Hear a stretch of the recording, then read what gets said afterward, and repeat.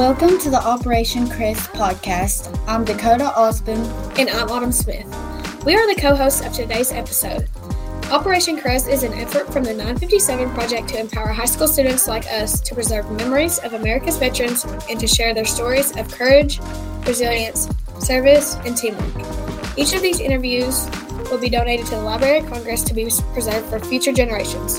And you can hear other episodes of the show wherever you get this podcast. Be sure to stick around at the end of this episode to hear our reflection on what we learned during the following conversation. Learn more at www.the957project.org/Operation Crest. And now, let's begin the show.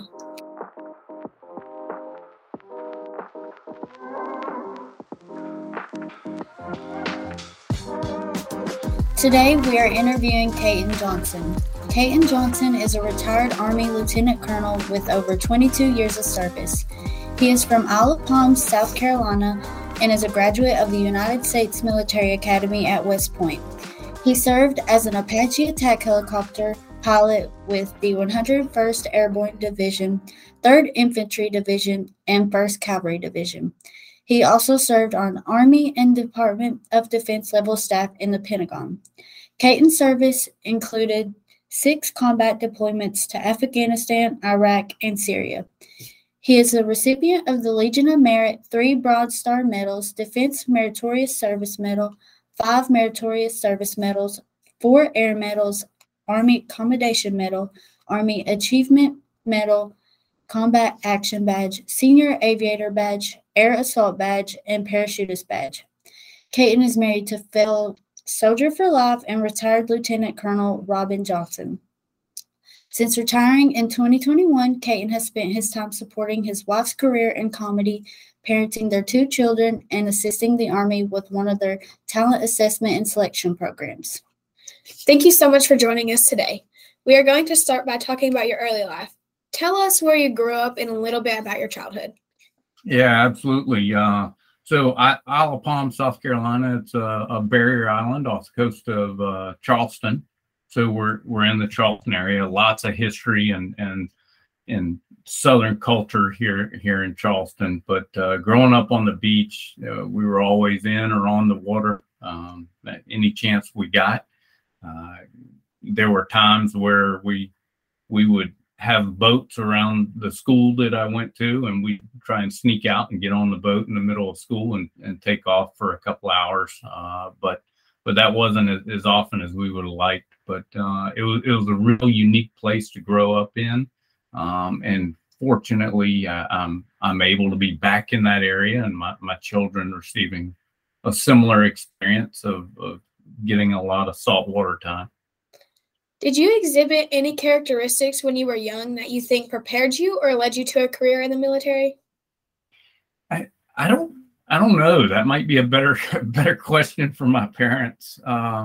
So the military, although my family, my family had some history in the military. My grandfather served in World War II. My father in Vietnam. By the time I came along, their military service was over. So it wasn't like I had this lifelong shaping to be in the military. I certainly didn't have these childhood dreams of going and serving in the military. So I think it was more about my parents raising me with certain values, maybe. And having a values-based lifestyle before I entered into the military that made that feel like a good fit once I actually went into a military environment. Okay. Tell us a little bit about what that experience at West Point was like for you as a young student. Yeah, it was cold. I that's how I described it initially. Just, of course, there was the shock of you leave home. I graduated high school 3 weeks later. I'm sitting at West Point wondering what I got myself into. People yelling at you and wanting to be strict and rigid. And I was this easygoing kind of guy from South Carolina that a lot didn't get under my skin, but I also kind of enjoyed my time too. But but I kind of had an affinity for math and sciences, which was a good fit in that environment of an engineering school like West Point. But I tell you that first winter that I spent at West Point, there were record snowfalls. There were snowflakes the size of a baseball. It felt like smacking you in the ear while you're standing out there in formation. And that's kind of the one aspect of it that really shocked me, to the point of, I'm not sure I want to stay here. I don't know if I care for this kind of thing. So that first year, I really contemplated, hey, I think I'm going to leave here, to the point that I applied to some other colleges my first year and had some serious thoughts about leaving and coming back to the South and being in a place that wasn't as strict or demanding of your time. Thankfully, I had some incredible mentors and family members that encouraged me to stay there. I think it really did benefit me in the long haul to be there. I definitely enjoyed my time there. And of course, the friends that I made, the classmates that I cherish their friendships to this day and still remain in contact with. Those are kind of the most rewarding aspects of me being able to stay at West Point through the full 4 years. What was the greatest lesson or skill that you learned while you were there? Oh, wow. It probably had to do with valuing another perspective and really putting things into perspective of what's the impact of this thing, right?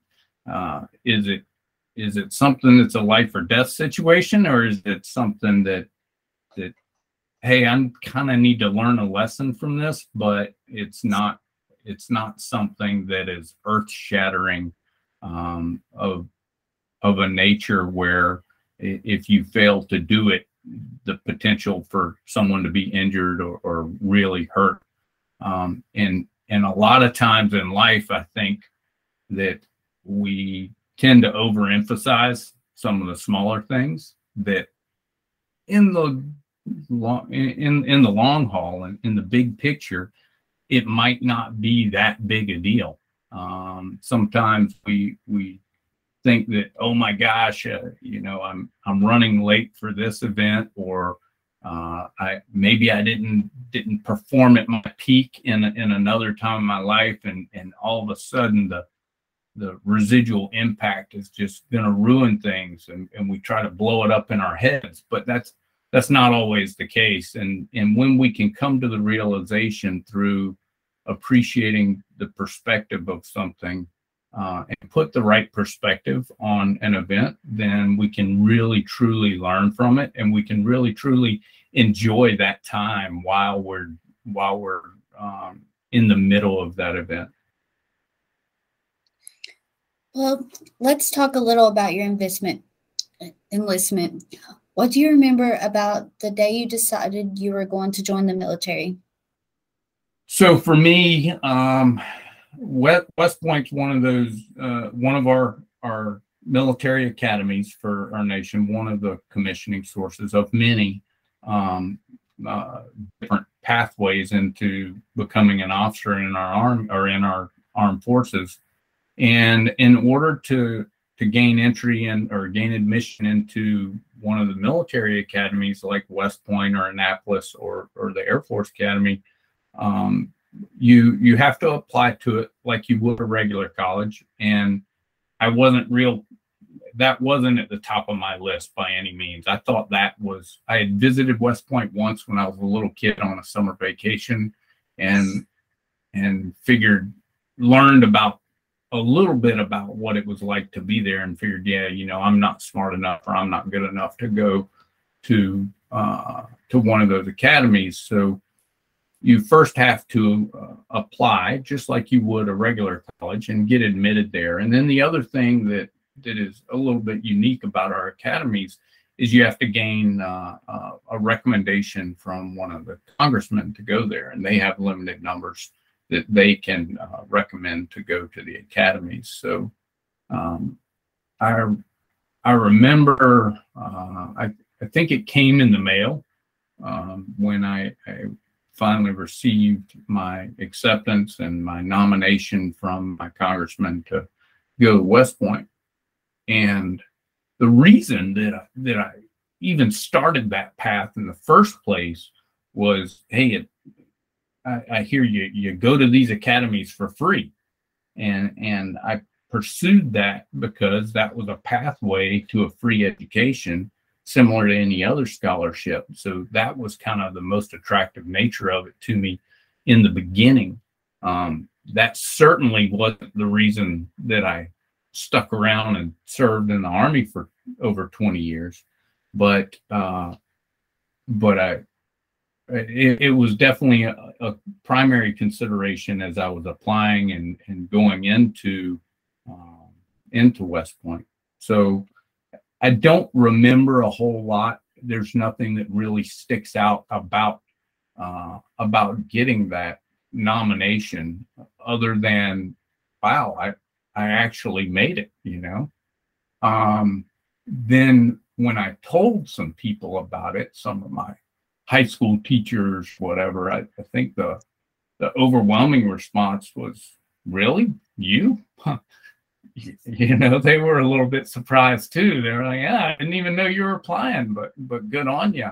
And I think some of them that didn't really understand it thought I had enlisted in the Army and I was going off to boot camp, not realizing that it would be a very competitive collegiate experience as well. How did the people in your life react to your decision to join the military?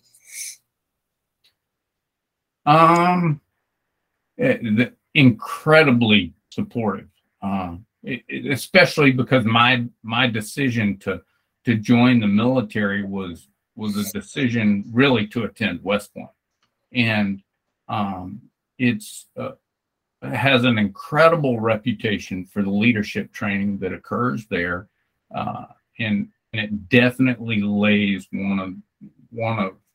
probably one of the best, if not the best, leadership foundations in people for our country's collegiate programs anyway. And I am proud that I went there. I definitely gained a lot of experience there, and maybe understand now why especially my father, why he was so proud for me to go there. He was incredibly influential in that arduous kind of application process of pushing me to go, or not pushing me to go there, but pushing for me to apply for that opportunity. My parents always parented me in a way that they wouldn't force me to make a decision. They would just force me to apply, so that I then had the choice to make. They wanted me to have those choices like many parents would want to for their children. Are there any conversations from your friends or family that stand out from that time? Not exceptionally. I mean, the people stand out, not the individual conversations. The people, there's some high school instructors that I had. There were some leaders in different organizations that I had. I'm involved in, as most kids are, you're involved in a bunch of different activities as a young person. So whether it was sports coaches or leaders in the church I went to, or people in the school I went to, like the teachers, or even in my family, aunts and uncles and parents and grandparents, that really influenced me overall into becoming the person I am today. I remember all of them demonstrating support for that pathway. Okay, so when most people think about boot camp, they think about how mentally and physically demanding it is. Talk to us a little about your boot camp and early training experiences. So going to West Point, your first summer there, I talked about how I graduated high school, and most people, they graduate high school and they start college several months later, right? They have that summer kind of off. Well, for me, that summer was about 3 weeks. And then I showed up to West Point with long blonde hair because I spent my days surfing and hanging out at the beach. And I see y'all kind of chuckling a little bit now because, of course, I don't have any hair. So thinking of me with long hair is kind of a humorous picture. But I had this long hair, and of course that goes away on day one, right? You always see the videos of basic training for military folks of the haircut being this crucible event. But the hair goes away, and of course they begin to assimilate you into the military culture, and you're waking up early, you're doing physical training, you're learning different aspects of military life that are going to be important into shaping you into a contributing member of the military. But there's a lot of cool parts of it too. Not too many of my friends spent their summer after high school throwing hand grenades and shooting machine guns either. And learning about the application of some of those aspects of the military life as well were incredibly enjoyable and valuable. I mean, and to an 18-year-old kid, man, that's cool. That's cool stuff to go and do. So those are aspects, I think, of basic training that, yes, there were mentally challenging parts. I mean, I already shared with y'all a little bit about how I was ready to come home kind of after that first year and thankfully changed my mind because of just all the demands on your time. There's always more thrown at you than you can accomplish, but that's a little bit by design, right? That's by design to help you work through problem sets in your head of how you're going to prioritize time and prioritize tasks so that when you are placed into an environment where the result is a life or death situation, then you can appropriately prioritize things to be a contributing member of whatever team you're a part of in the military. Looking back on the time that you were in boot camp, what key knowledge, skills, and abilities and experiences were most valuable to you as you continued your career in the military? So it's got to go back to prioritizing the task. It's got to go back to understanding the impact of it, so that and being able to dismiss those things that don't get done that aren't really going to have an impact on the overall result of what happens. If you're getting mentally and physically worked up and stressed over things that don't really have an impact in the grand scheme of things, it's going to be a real stressful life. It's going to be a real stressful event for whatever's coming up. Being able to mentally understand where you need to exert stress and where you need to exert your influence over things. I think that's got to be the number one thing that kind of came out, not only came out of basic, because I definitely didn't have that mastered when I was done with a few weeks of training, but it's something where seeds were planted and a foundation began that I developed and matured over time. And I think that probably served me the best as I continued through my military career. During all those rough times, did you have a sergeant or instructor from boot camp that gave you a piece of advice that has stuck to you stuck with you till now? If so, what is that advice and how did it impact you? I won't say it necessarily came from basic. There were times where I talked about some of the mentors that I reached out to while I was at West Point during my first year, because although we have our basic training in the first few weeks, there's about 3/4 of that first year are under pretty strict rules for how we conduct ourselves as freshmen or what we call plebes at West Point. And it's a demanding year on you. As I communicated with some of my mentors back home, the idea that you'll get through this, that this isn't something that will define you in some negative way, that you'll get through this first year and things change and they'll get better and you're going to learn and mature through this experience. There wasn't this key piece of information or key conversation that stood out, but the fact that you're going to make it through, that encouragement, that idea that you're going to get through this and you'll be better for it, that was probably the thing that stuck with me the most. If it's okay with you, let's transition into discussing your time in service and your deployments. First, before we get into the specific details about your various deployments, your bio says that you served as an Apache attack helicopter pilot. Can you explain a little to our audience what an Apache attack helicopter pilot does, and perhaps what led you in that direction of military service? Sure.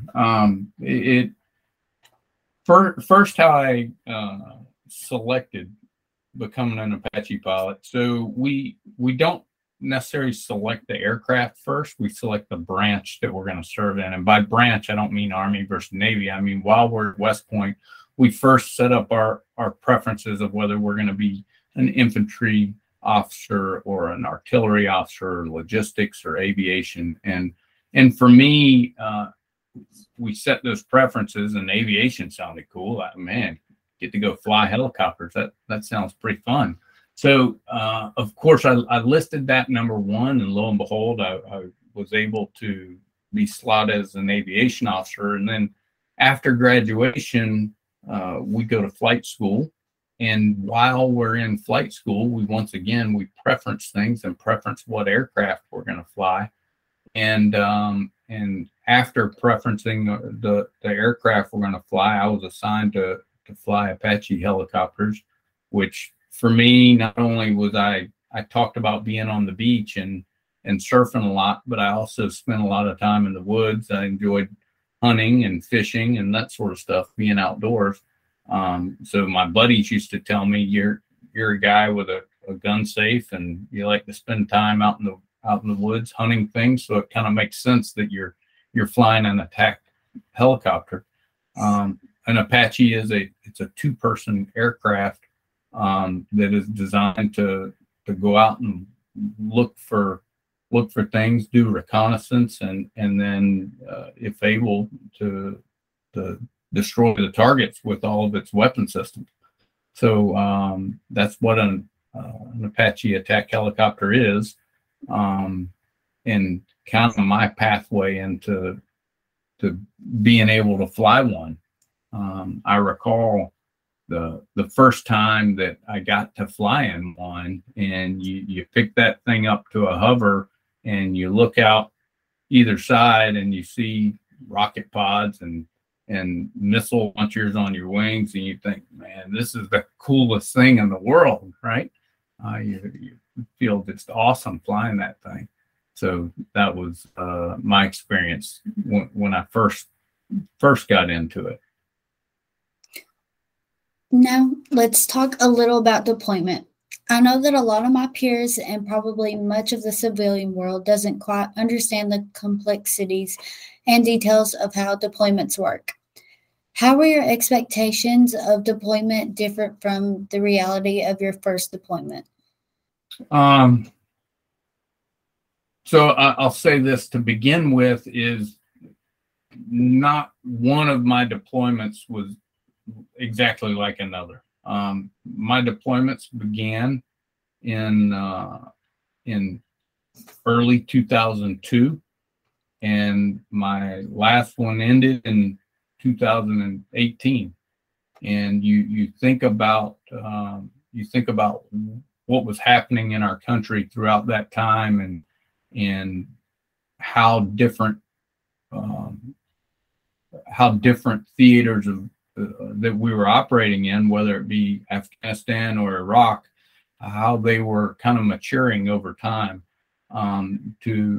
To give a little bit of perspective, when the military first goes into an area that they're operating, you go in there and there's not a lot there. You kind of are bare bones. You're taking care of basic needs. The soldiers are cooking all the food, and you might be on the move. You might be living in a tent, maybe. You might get to live in a building. But as that matures and logistically over time, as the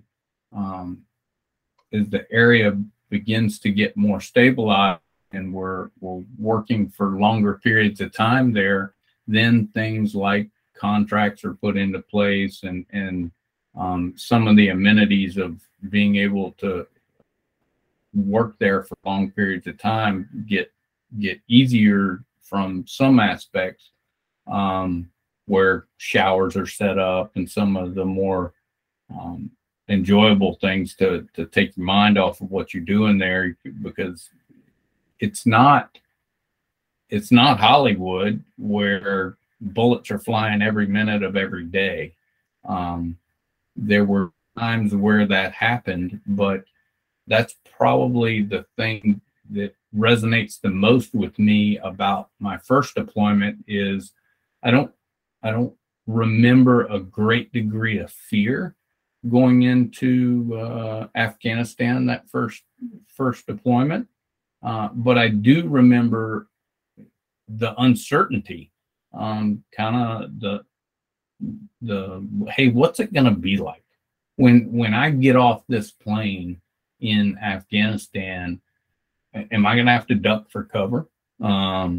Or am I just going to roll off the back of this thing and pull the helicopter? Or are we going to pull the helicopter off the back of this big cargo aircraft and have to duck for cover? Or are we going to walk off and be like, okay, this is Afghanistan? And then at some point, whenever it happens, we might be in contact with the enemy. For my first deployment, I recall that 9/11 had happened, and of course in September, and now we fast forward into early 2002, and I got a phone call I was kind of in a rhythm, right? I mean, we were ready to go if needed, but there wasn't this anticipation that we were leaving tomorrow. So I got a phone call on a Saturday morning that said, come in and you might not be going back home. And I was able to go back home that night, but when I went back in on Sunday morning, I didn't go back home. We got on an airplane, loaded some helicopters in the back of a big cargo airplane, and took off. And we were gone for 6+ months, 7 months, whatever it was.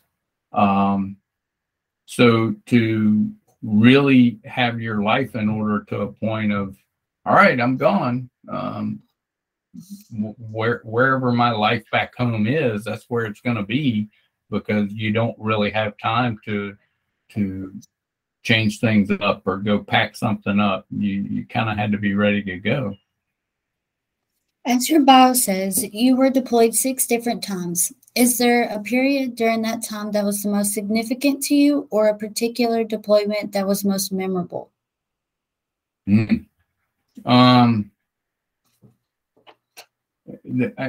There definitely wasn't one that was most memorable. They all had their challenges in different ways. As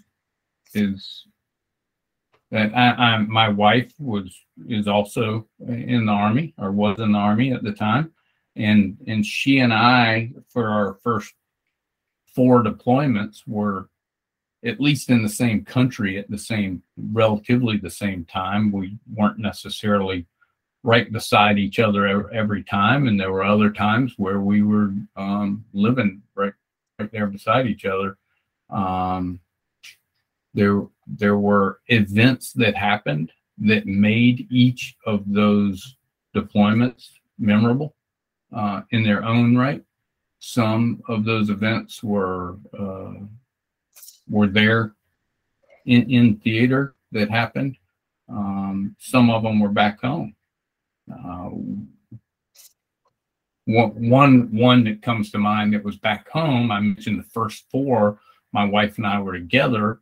One of the last 2, my son was born, but he's born back home, and I'm deployed. So that's something obviously that is memorable, and then being able to come home and see him for the first time was really cool. But those deployments are really how my wife and I can kind of, when somebody says, hey, what year did this happen? Whatever event it is in life, I mentally go back to those deployments, because those are kind of the tick marks in my life, and in Robin's life, and our whole family's life, where we can keep track of, oh yeah, that happened during this deployment, and we were living in this place, so that means that this sequence happened for those events. So those are kind of the reference points for our deployments, if you will. There were unique things that happened when we would take vacations from combat, because there were some times where we would get a week or so of rest and recoup, R&R leave, to go and take some vacation outside of theater, and my wife and I took advantage of that. One time we were able to go to Germany, France, and Spain. Another time we went to Italy, but to come out of combat and go to Italy for a week and then go back into it definitely challenges you mentally to be able to come out and take that kind of a break, but then jump back into it. So those deployments all offered just a unique set of circumstances, none of which I think is more or less memorable than the other, but definitely some that all of them had some kind of challenge associated with it, as well as some rewarding experiences that accompanied them. Okay. Almost all veterans would comment that it was the people that they met that was the most memorable part of their deployments. During your deployment, who did you encounter that had made a lasting impact on you? So there were definitely a myriad of different people, as you very accurately stated in the first part of the question, that veterans definitely appreciate the people that are beside them, their teammates or whatever it might be that worked alongside them. There was, from early on, there's a group of guys that and gals that still come together to this day. I mean, we get together in person at least every 2 years, if not every year, to visit, and they're lifelong friends of mine. And that was that first unit that I served with. And unfortunately, we've lost some of those guys. One of which I used to fly with all the time, and he influenced me in ways that I'll go back to that perspective thing that I talked about, of being able to really put things in perspective and appreciate whether you needed to stress out about it or not, whether you needed to influence it and push a different event or a different series of events, whether you needed to try and influence those greatly or whether it was something that wasn't really going to have much of a significant impact, and being able to maintain that perspective is such an important thing for me. And then you fast forward to some of the later deployments, and it wasn't necessarily groups of people, but individuals later on that when I go to my time as a squadron commander in my last deployment, there were some of the key people within that squadron that I was able to rely on and that I could confide in about different events that were happening. And you find those people, what is often referred to as a trusted agent, right? You find those people that you can rely on, whether it's a dear friend or whether it's a another person within the unit that just you can confide in, and you can trust that they will remain confidential with the information you're sharing with them, and give you a candid feedback rather than treat you like you're the boss and tell you what you want to hear. They're going to give you that candid feedback that you value so much as a leader. When you're a leader in an organization, I think one of the toughest things to do is really gain the feedback from the members of that organization in a candid way, so that you can really steer your leadership in a way that's going to influence positively for that organization. You have received many different awards and badges throughout your career. Which of these awards or honors is the most important to you, and why? I don't necessarily think that any one of those things that goes on my uniform is the most important or stands out in a certain way, because largely those ribbons, although those were awarded to me, there were people around me that I worked with that contributed to the events that maybe led to me being awarded those ribbons. Maybe a funny story that accompanies one of the badges that I earned, that wasn't necessarily a series of events, but a school that you go to, was the air assault badge.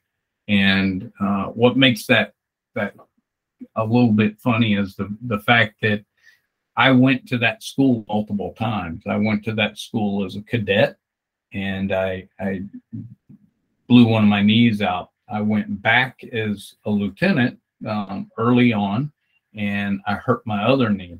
And that one, my wife was actually in the same exact class, and she went all the way through, and I got hurt. So of course she gives me jabs about her making it through and me not being tough enough to.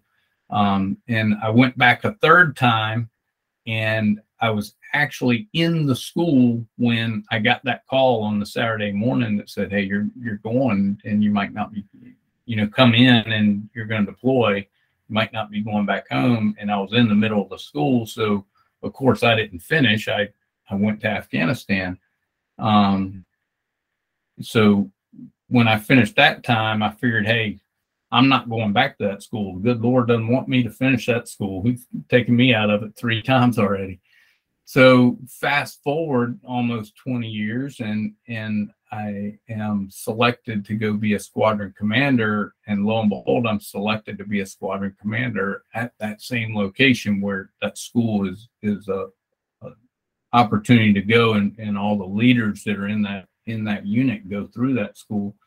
So I thought to myself, well, now I'm almost 40 years old, and I'm going to have to go back through this school. So of course, at this time now, I go back and I successfully get through the school and earn the badge. So that air assault badge was over 20 years in the making, I guess.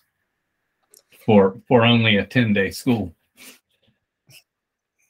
When civilians think about military service, they often mostly think about deployments and combat. However, we know that veterans serve in a variety of capacities, both abroad and here in the U.S. Along with your 6 deployments, you also served in Washington, D.C. at the Pentagon. Can you tell us some about your role and experiences while serving there?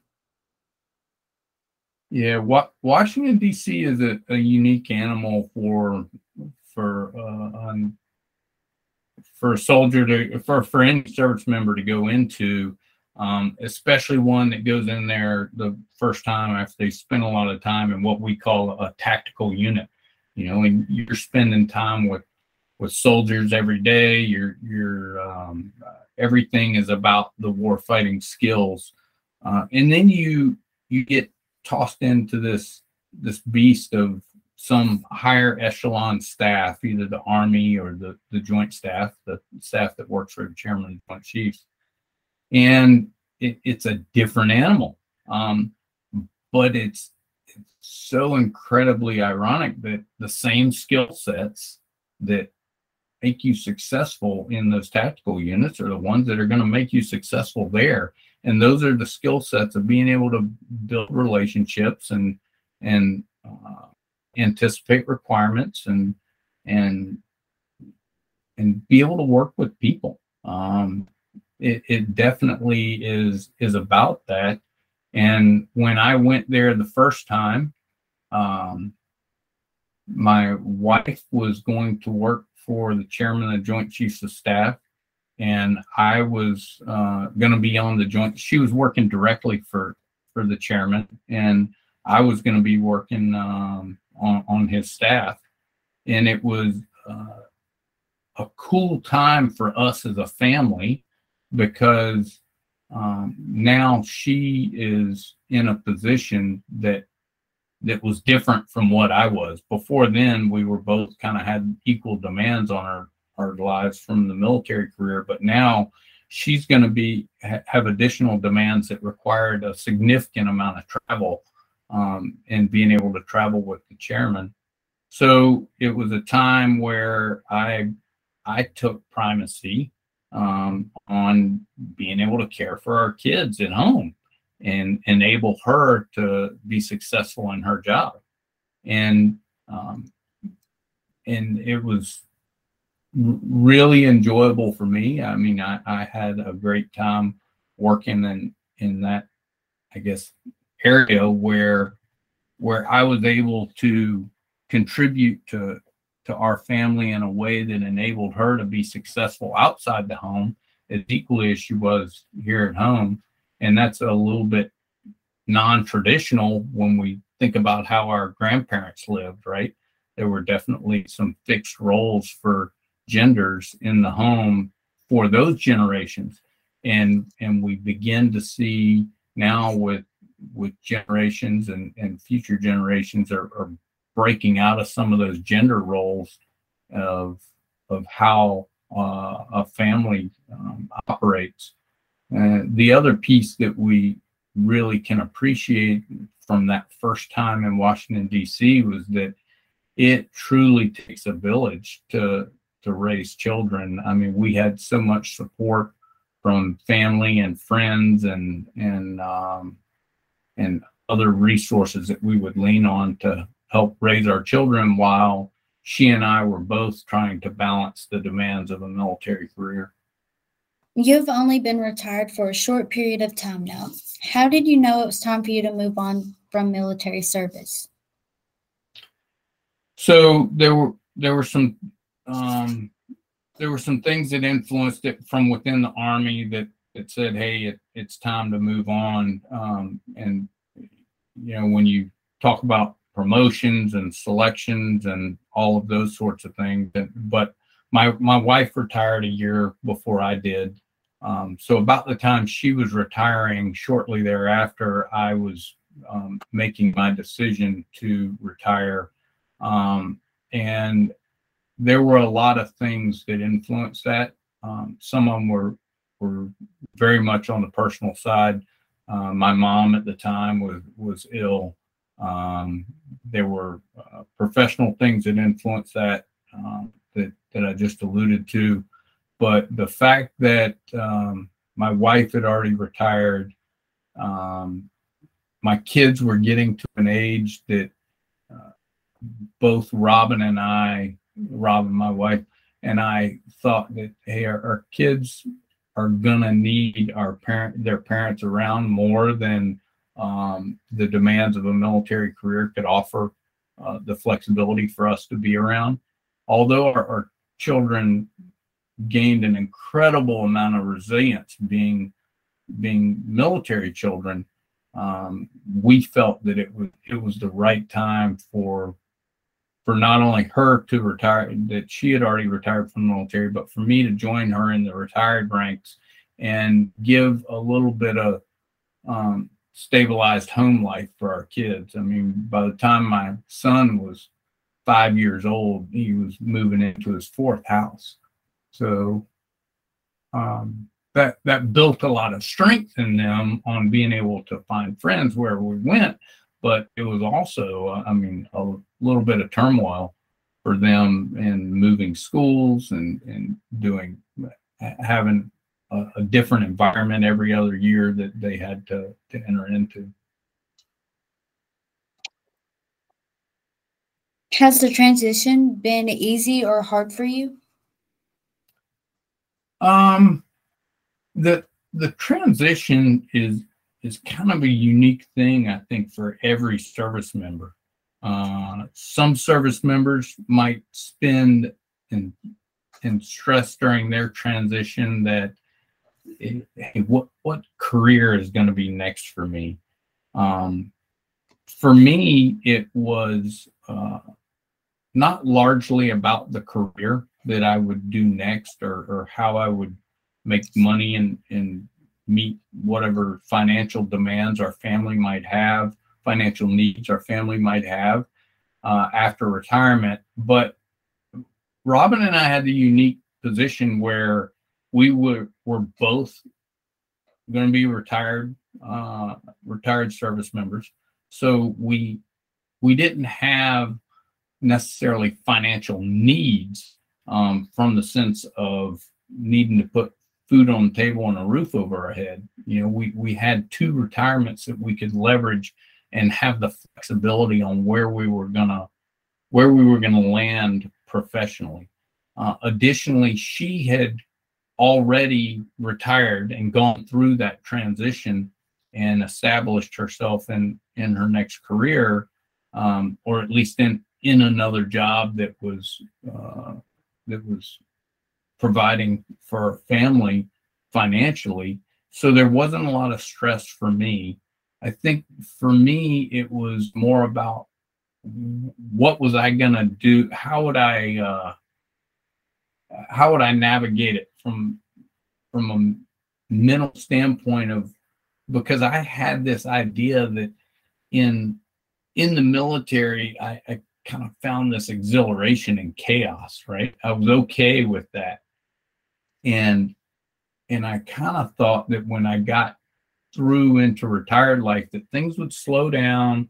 I would kind of become this easygoing person, that I would almost change who I was. And what was surprising to me in the months after I retired, that I still was the same person, right? I still kind of liked a little bit of chaos in my life and excitement in my life. So how was I going to navigate that?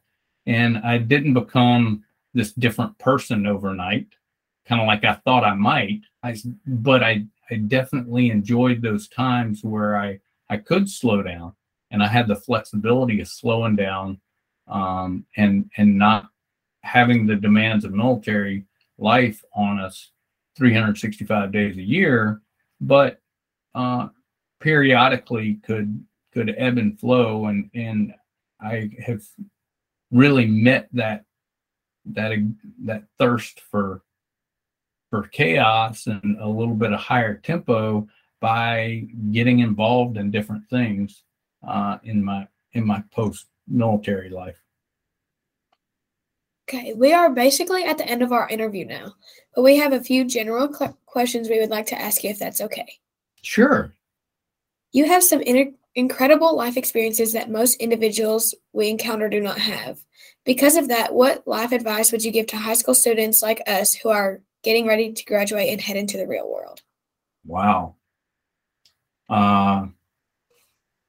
So unfortunately, I think a lot of our older generations, they look to younger generations and they focus on how messed up that generation is, or how that generation doesn't have the skill sets necessary to be successful because everything's gone crazy, or they don't understand what life is really like. And I take a different stance when looking at younger generations. I take the stance of there's an incredible amount of talent and perspective and skill that exists in our young people, to the degree that I never had to deal with. And a lot of that has to do with technology. A lot of it has to do with how fast-paced this world moves, and it's only going to get faster with more and more technology. And I applaud our young people for in younger generations for being able to navigate life in a world that's so much faster paced and so much more well informed than the world that I even grew up in, much less the ones that my parents and grandparents grew up in. So the fact that your generation, you should be proud of what you are and who you are, because you have those talents. And when I talk about those talents, I mean that innate experience within the world today to be able to navigate any challenges that are going to present themselves in front of you. So first, I would encourage you with that. Second, I would offer to you that we've talked a lot about what I've done through my life. And I've told you a little bit about not only what I've done, but a little bit about who I am. So the advice that I give young people today is who you are it's much more than what you've done. It's influenced by what you've done. You've had some crucible experiences in your life thus far that are going to shape you into the person that you are. And a great way to kind of discern that is to use emotion versus experience. What types of things exude emotion in you? Where do you find joy?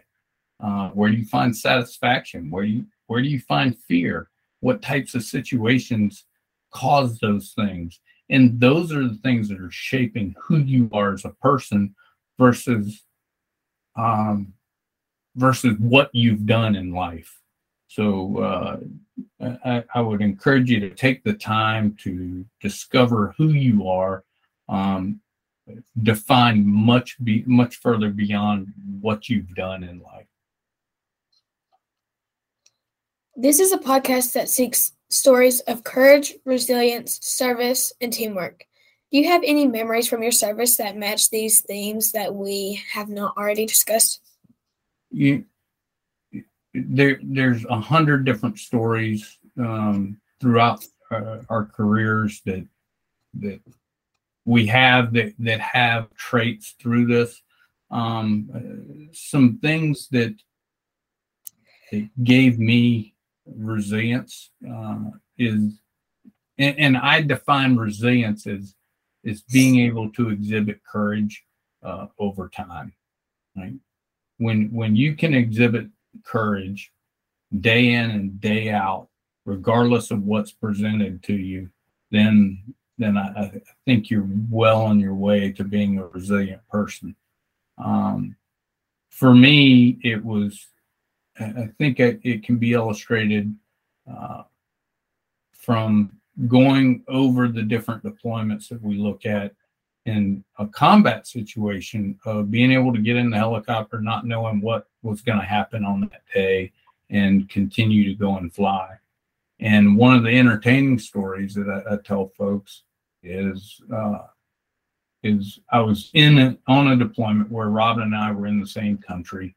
We weren't necessarily side by side, but I knew generally where she was, and I'm not sure if I mentioned, but Robin was in logistics, right? And specifically earlier in our career, she was in aircraft refuel and worked around that. And there was a time where I had flown into a refuel point, and I knew she was around, and I think maybe we had reached out to say, hey, there's a possibility I'll be coming through there today. And lo and behold, I land. And I look out, and there's this little short person coming up, and sure enough, it was Robin. And I hadn't seen her in, I don't know, maybe 3 or 4 weeks, but I see her at this refuel point, and you think, all right, how many people in the world get to see their spouse and in that kind of an environment for just a brief period of time? And it gives you this sense of happiness, or this sense of hope that, hey, you're going to get through this, because you're going to get through it, and you see someone that you love very much that's enabling you to do something that you love to do, and being able to tie all of that together, in a way that you're living a values-based life. You're both fighting for the same thing. You're doing it with someone you love, and you get this unique intersection of being able to see each other after so much time. That's one of those experiences that I kind of hang on to from our time in the military, that was just special for us to be able to continue our lives together and look fondly back on our military service from that kind of a perspective. That I'm not really, it's not a specific example of any one of those traits, but maybe a good intersection of all of them coming together. A lot of people want to honor our military and find ways to show appreciation. What do you think is the best way that civilians today can honor those who have served or are serving the military? Well, you're doing one of them right now, and that's offering a platform, or providing a platform to capture the stories, and being able to capture the stories of our veterans does a lot, right? It does a lot for our veterans having an opportunity to tell their story, and I think it helps close a gap, and that's a gap of what a civilian's perspective is of what a veteran does or has done, and close that gap of what the civilian thinks has happened versus what the veteran experienced. So it closes that knowledge gap of experience, but it also helps reveal to all that a veteran is a person. A veteran isn't just a byproduct of what they've done, but also they have those similar emotions that I talked about before. I mean, we get scared, we have happiness, we laugh, we do all those things. So I think providing that opportunity to tell a story does so much to to kind of tell that story about who a veteran is. Is there anything that you would like to add that we have not covered in this interview that you would like to cover? Yeah, I think so. And that's, what happens now, right? My service is over, my wife's service is over. What's life like beyond transition? So transition has happened, and then how do we spend our lives now? Fortunately, I'm able to stay connected with the Army and being able to assist them with a program that I helped design of selecting future leaders for the Army. But that takes me out of the loop for a couple of months a year. But then the other 10 months of the year, I'm a dad at home and get to really spend time with our kids and help kind of manage day-to-day life, where my wife took this kind of left-hand turn, right? She was a officer in the United States Army, spent a brief period of time, about a year, working with this incredible nonprofit in DC called the Military Women's Memorial, and then decided that, hey, she was really passionate about this idea of healing people. And I don't mean she's now a doctor, but she now heals people through laughter. She's a stand-up comic, 2, a producer, and 3, someone who works with Veteran Affairs, in helping people heal through laughter. So really a unique story that she has in her own right, of being able to go out and spend time with veterans specifically and help enable them to heal through their own laughter. Because you just feel good after you can go out and laugh for a while. But I'm just incredibly proud of her and pleased to be able to enable her career in comedy through a number of different applications. So I just wanted to mention that part, because she's just running circles out there and really putting forth an incredible amount of effort to ensure that our veterans are able to tell their stories through comedy. And I think that's just an awesome way to spend her post-military life as well. Is there anything else you would like to cover? No, I think that we've hit on everything. Thank you for doing this today. Thank you. Dude, y'all did an awesome job. What an incredible interview and experience it is to participate in interviews with veterans like Mr. Johnson. I agree. Mr. Johnson has told a very interesting and intriguing story. These stories he told of courage and resilience is one I'll never forget. There was so much that we have learned from him and his courage. He shined a light among many people of bravery, courage, and resilience. One of the things that stood out was how the military not only affects the person, but also friends and family. He talked about how he was stationed and ended up meeting his wife after they were unsure on the next time they would see each other again. This is just one story of many that shows the amount of sacrifice that numerous have to go through when serving in the military. This interview allowed me to experience seeing things that are part of the military in a different way. There are many factors and important things that go along with joining the military.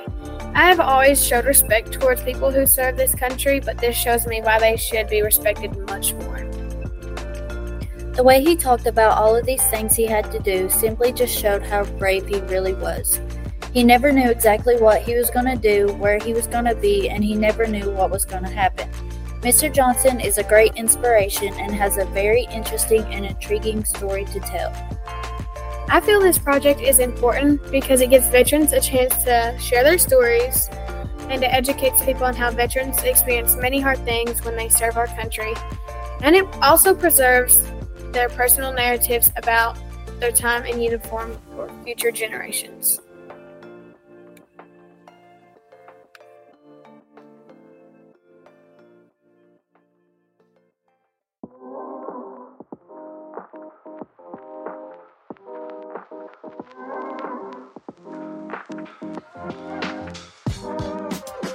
Thanks for listening to the Operation Crest podcast. If you like this episode, be sure to subscribe and share. Today's hosts were Autumn Smith and me, Dakota Osmond, and our guest was Cayton Johnson. The music was provided royalty-free by Comma Media, the questions were written by us, and the editing was done by our teachers. Until next time, see ya!